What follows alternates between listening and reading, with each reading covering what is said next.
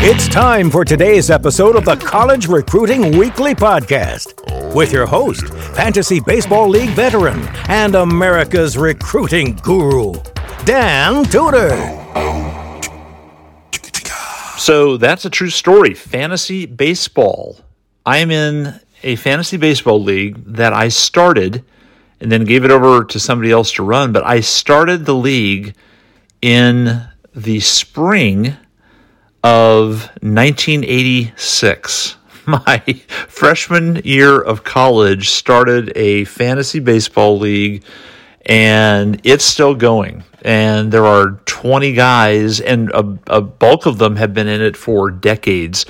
And I'm a part of it. And just a little factoid about me that you may not care about, but fantasy baseball, fantasy football, I am into it, people. And a lot of fun. I am reasonably successful at it, but some of the competition we have in those is fun. Okay, but this is not why you tuned into the podcast. That is not why you listen. But if you ever want to talk fantasy baseball, fantasy football, I'm your guy. But what we do want to talk about today is a question that got brought up by a coach.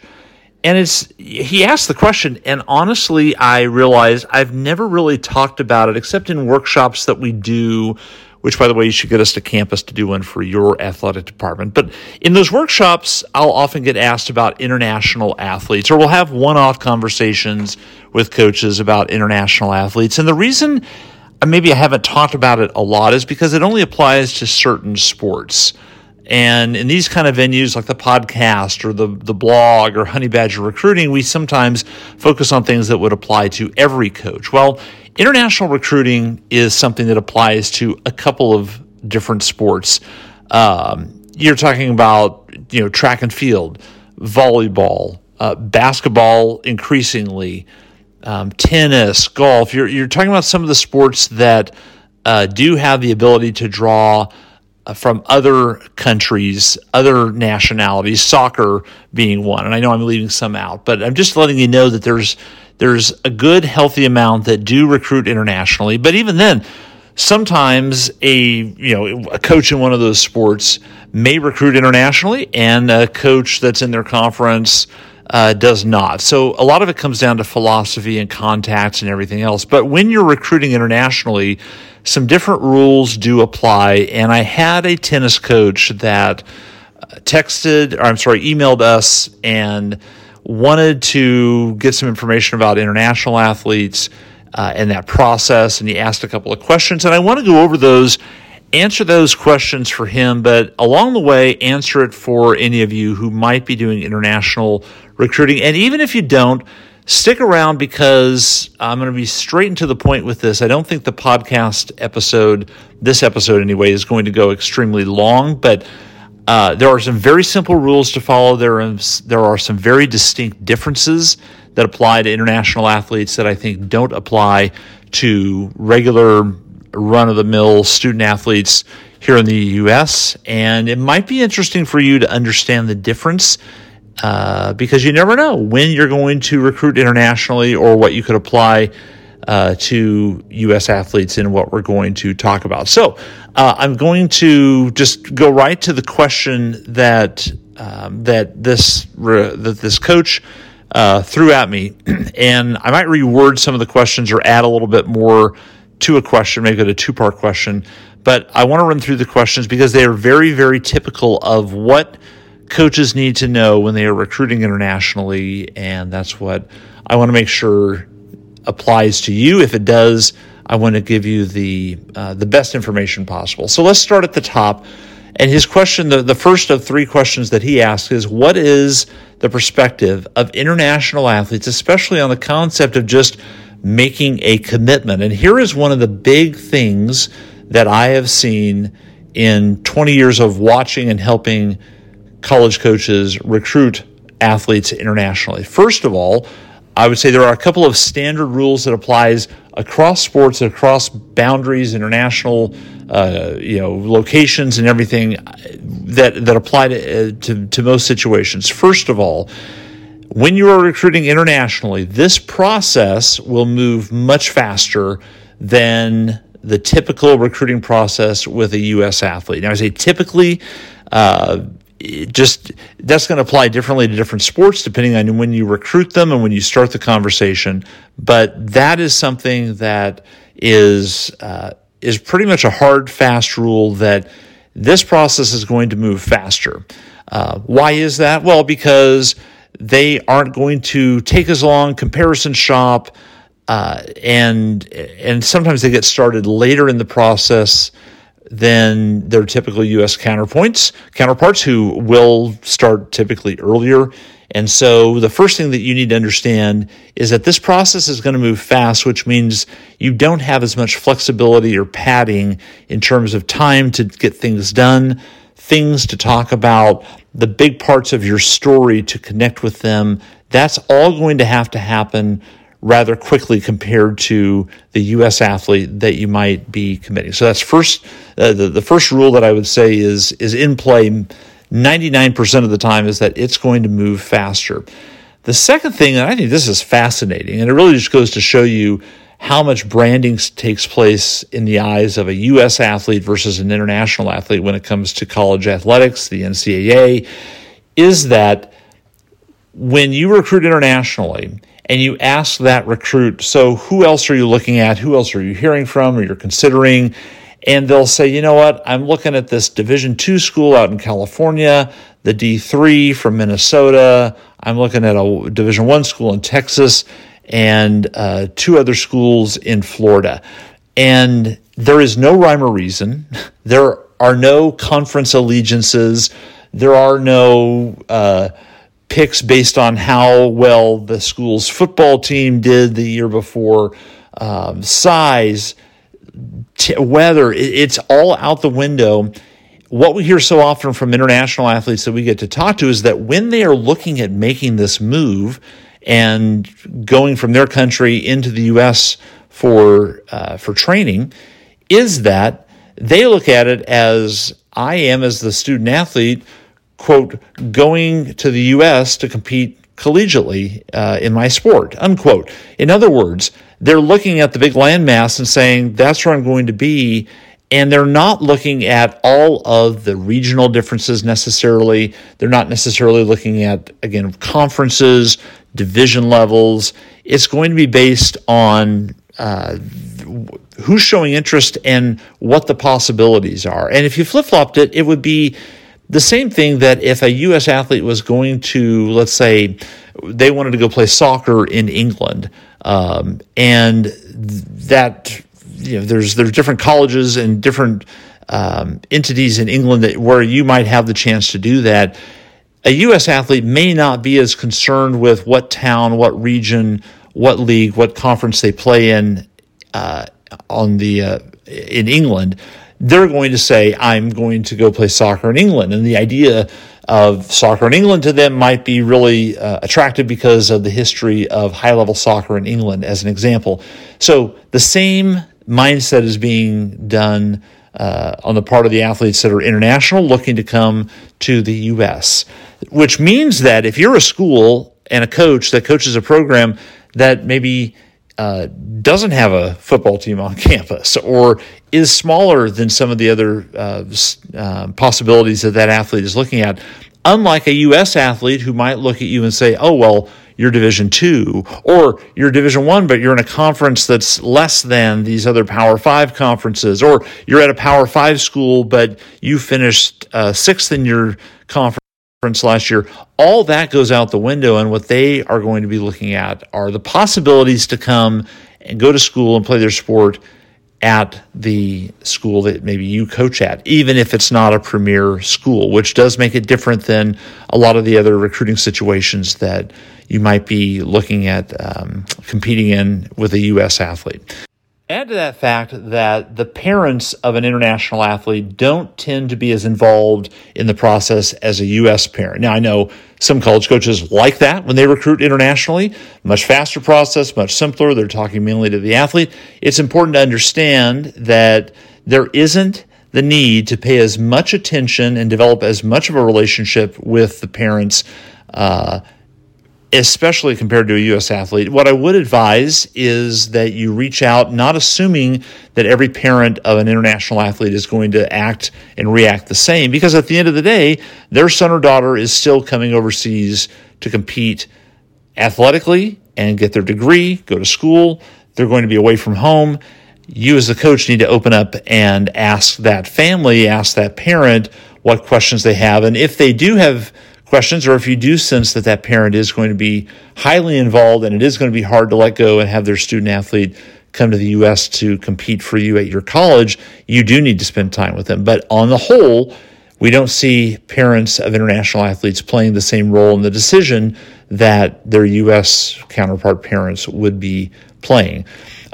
The other thing that is different, though, about an international athlete and their perspective is that they will often rely on, in fact, most of the time rely on, an outside advisor or coach to help them make the decision. So many of you that recruit internationally, you probably have a couple of different sources, whether that's a team, a club, a coach in that particular country that you have a relationship with, that can act as a funnel and a pipeline over to you, athletes that they are thinking might be good fits or that are willing to go overseas to compete at the U.S. college level.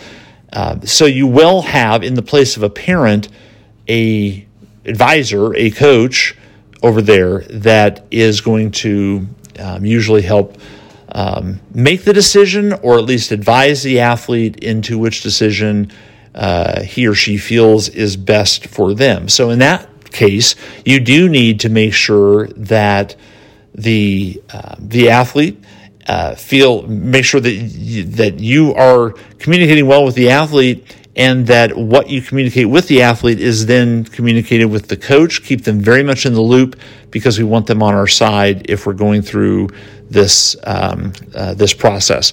So when this coach that emailed me, we're still on the first question here, of the perspective and the approach of international athletes, especially when it comes to making a concept of making a commitment.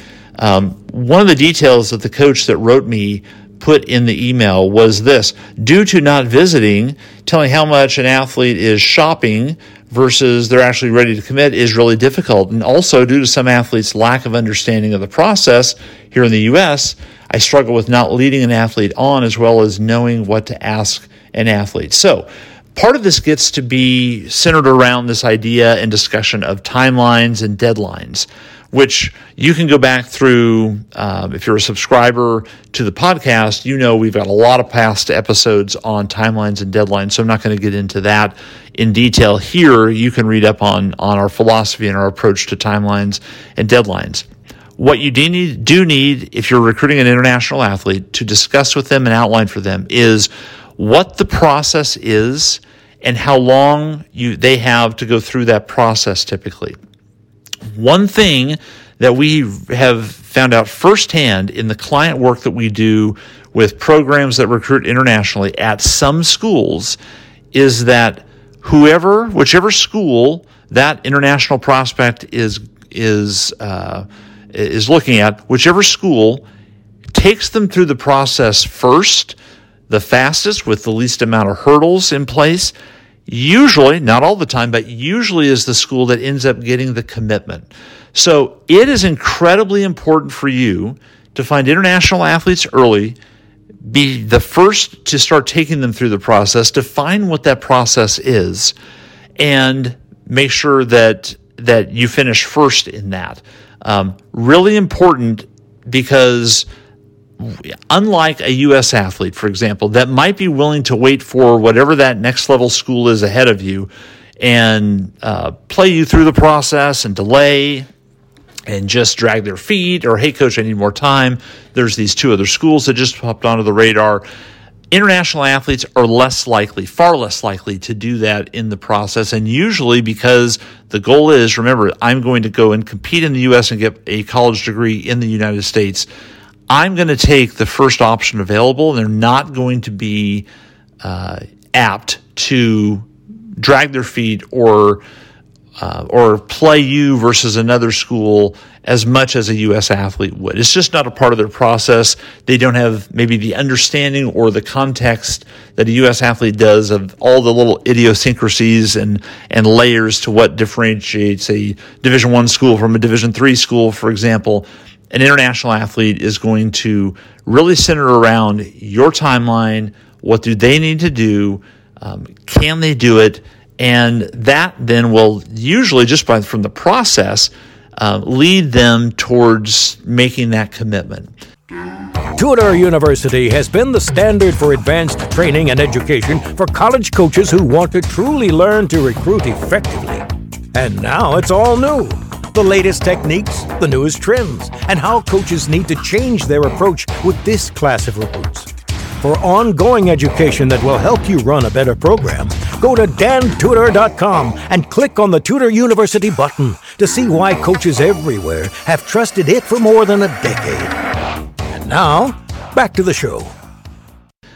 Are there intricacies and exceptions to what I just went over, athlete to athlete? Of course. Yeah, and not all international athletes are the same. But what I just outlined is a good core understanding of what makes them different in the recruiting process compared to a U.S. athlete. So hopefully that answers the first question of their perspective that they take when they're getting ready to and leading towards making a commitment.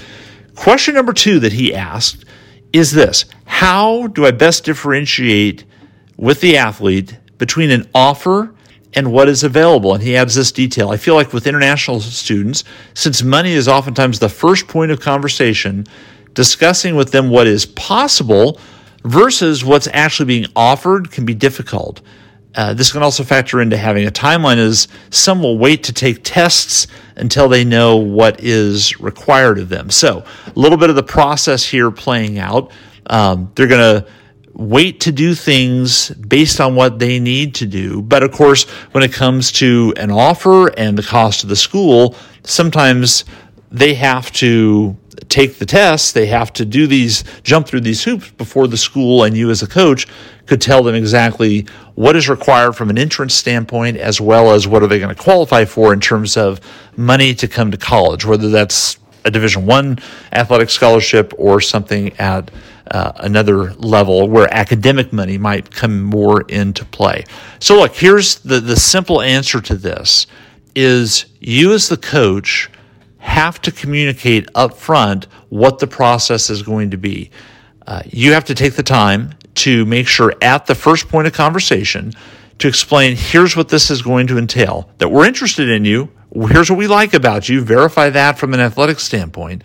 But now after that, we really have to jump into the process, which is multi-layered and more complicated than a typical U.S. athlete coming into the discussion. So this coach in the question pointed out right away that they want to talk about in the first point of conversation, money. Why is that? Well, because guess what, coach? It's going to be fairly expensive for them to come as an international student to come and compete for you on your campus. And rightfully so, the parents want to find out how much does it cost. We're starting to talk a lot about this, as many of you know, on the U.S. side, because the same urgency and the same red flags are popping up for regular U.S. student athletes on the money side. As we go through the fall of 2022, as we've talked about in some different forums, the economy is a little uncertain. You have higher inflation. Costs for things have jumped way up very, very quickly. And for this particular class and the parents of the student athletes in this class, paying for college is more of a question now than it was a couple of years ago or a decade ago or 2 decades ago. And so you as the coach and the school certainly are going to have an open attitude towards having a conversation as early as possible about money. That's true for U.S. athletes. It's certainly true for international athletes. So let them know what the possibility is, what the maximum is, but then also maybe an average of what their student athletes get. And here's a bare minimum. If you had all 3 of those possibilities, that's how I would outline it. But then stress to them that you can get them more information and you can get them better information, more detailed information after they start going through this process. So the first point here is answer their questions about money. At least be willing to discuss it, even if you can't as a coach at your particular school, in your particular division level or conference. If you can't discuss that in detail, at least have the discussion about what their questions are, making sure you know what those questions are, and letting them talk to you about what their concerns are or what their budget is, and that way you can take it back to your folks on campus to help you with that. So basically, I want you to understand that for most topics like this that are uncomfortable or a little bit nerve-wracking for you to talk about, the solution to get past them and the solution to move the process forward is communication on your part. You have to be willing to talk about it because you know what, Coach? They're looking at you as admissions and their coach and financial aid and their academic advisor. They, at the start of the process, are looking for you to be the one-stop shop. So I don't want you to be the coach that says, wait, I can't talk about that, or I don't know all the answers to that, so I'm going to have you talk to this person. Please don't do that at the start. Please be willing to just have a conversation. Even if you can't give them the detailed information back, let them talk to you. You give examples of what you've seen athletes do, explain the process, the timeline, and that will help at least facilitate the process to move forward faster than if you do it the other way, which is only answer a couple of their questions and then send them off to other departments, other people on campus. That's what I would advise against. Try to keep as much of it in-house as possible. In-house meaning in your office. And when it comes to specifics, they have to go through the process to then get the answers from your campus and other individuals on campus. As the coach mentioned, again, is the last part of the answer to question number 2. All of this, he says, can factor also into having a timeline and maybe the difficulties surrounding that. Coach, you still have to maintain and define a timeline for them of what this process looks like.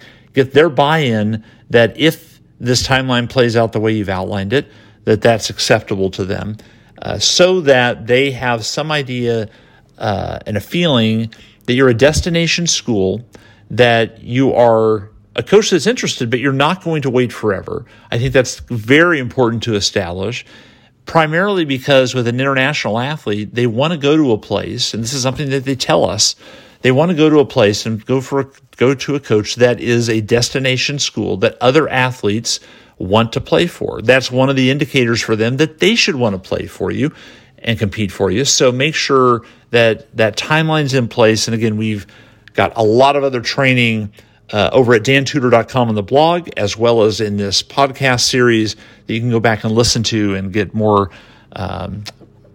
information on how to establish a deadline and a timeline and what goes into that and what is the fair and right way to do that gets the best results for you. And so the last question is from this coach: what is the role of an agent / coach, and what relationship should I as a coach try to develop with an agent?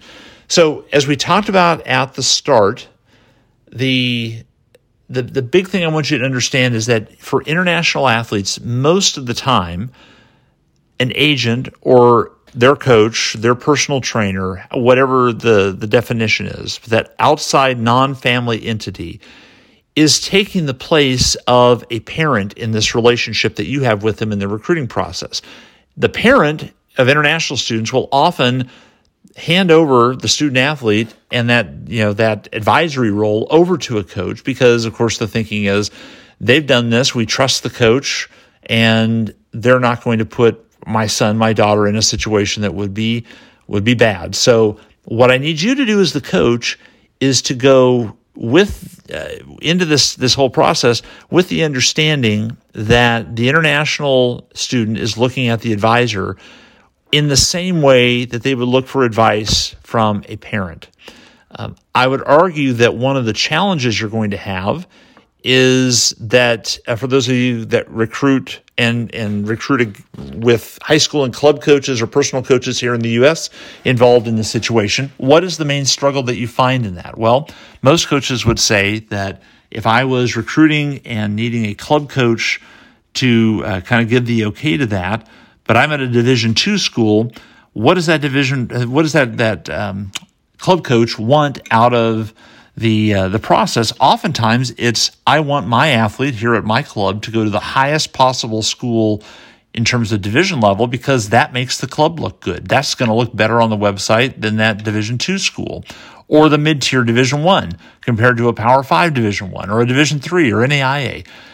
That's one of the struggles and challenges that coaches in the U.S. have, whether they're recruiting internationally or not, in recruiting a club coach and having them involved. The same challenge is going to be in place for an international student and a coach that is recruiting that international student. You're going to have to justify why your school is going to be the best situation, which means, coach, you're going to have to do more than just call them on the phone or text them. You're going to have to spend time in the same way that we advise you recruiting a student athlete. You're going to have to recruit that coach internationally who may not know very much about you, or even worse, in some cases, what they do know about you is not flattering.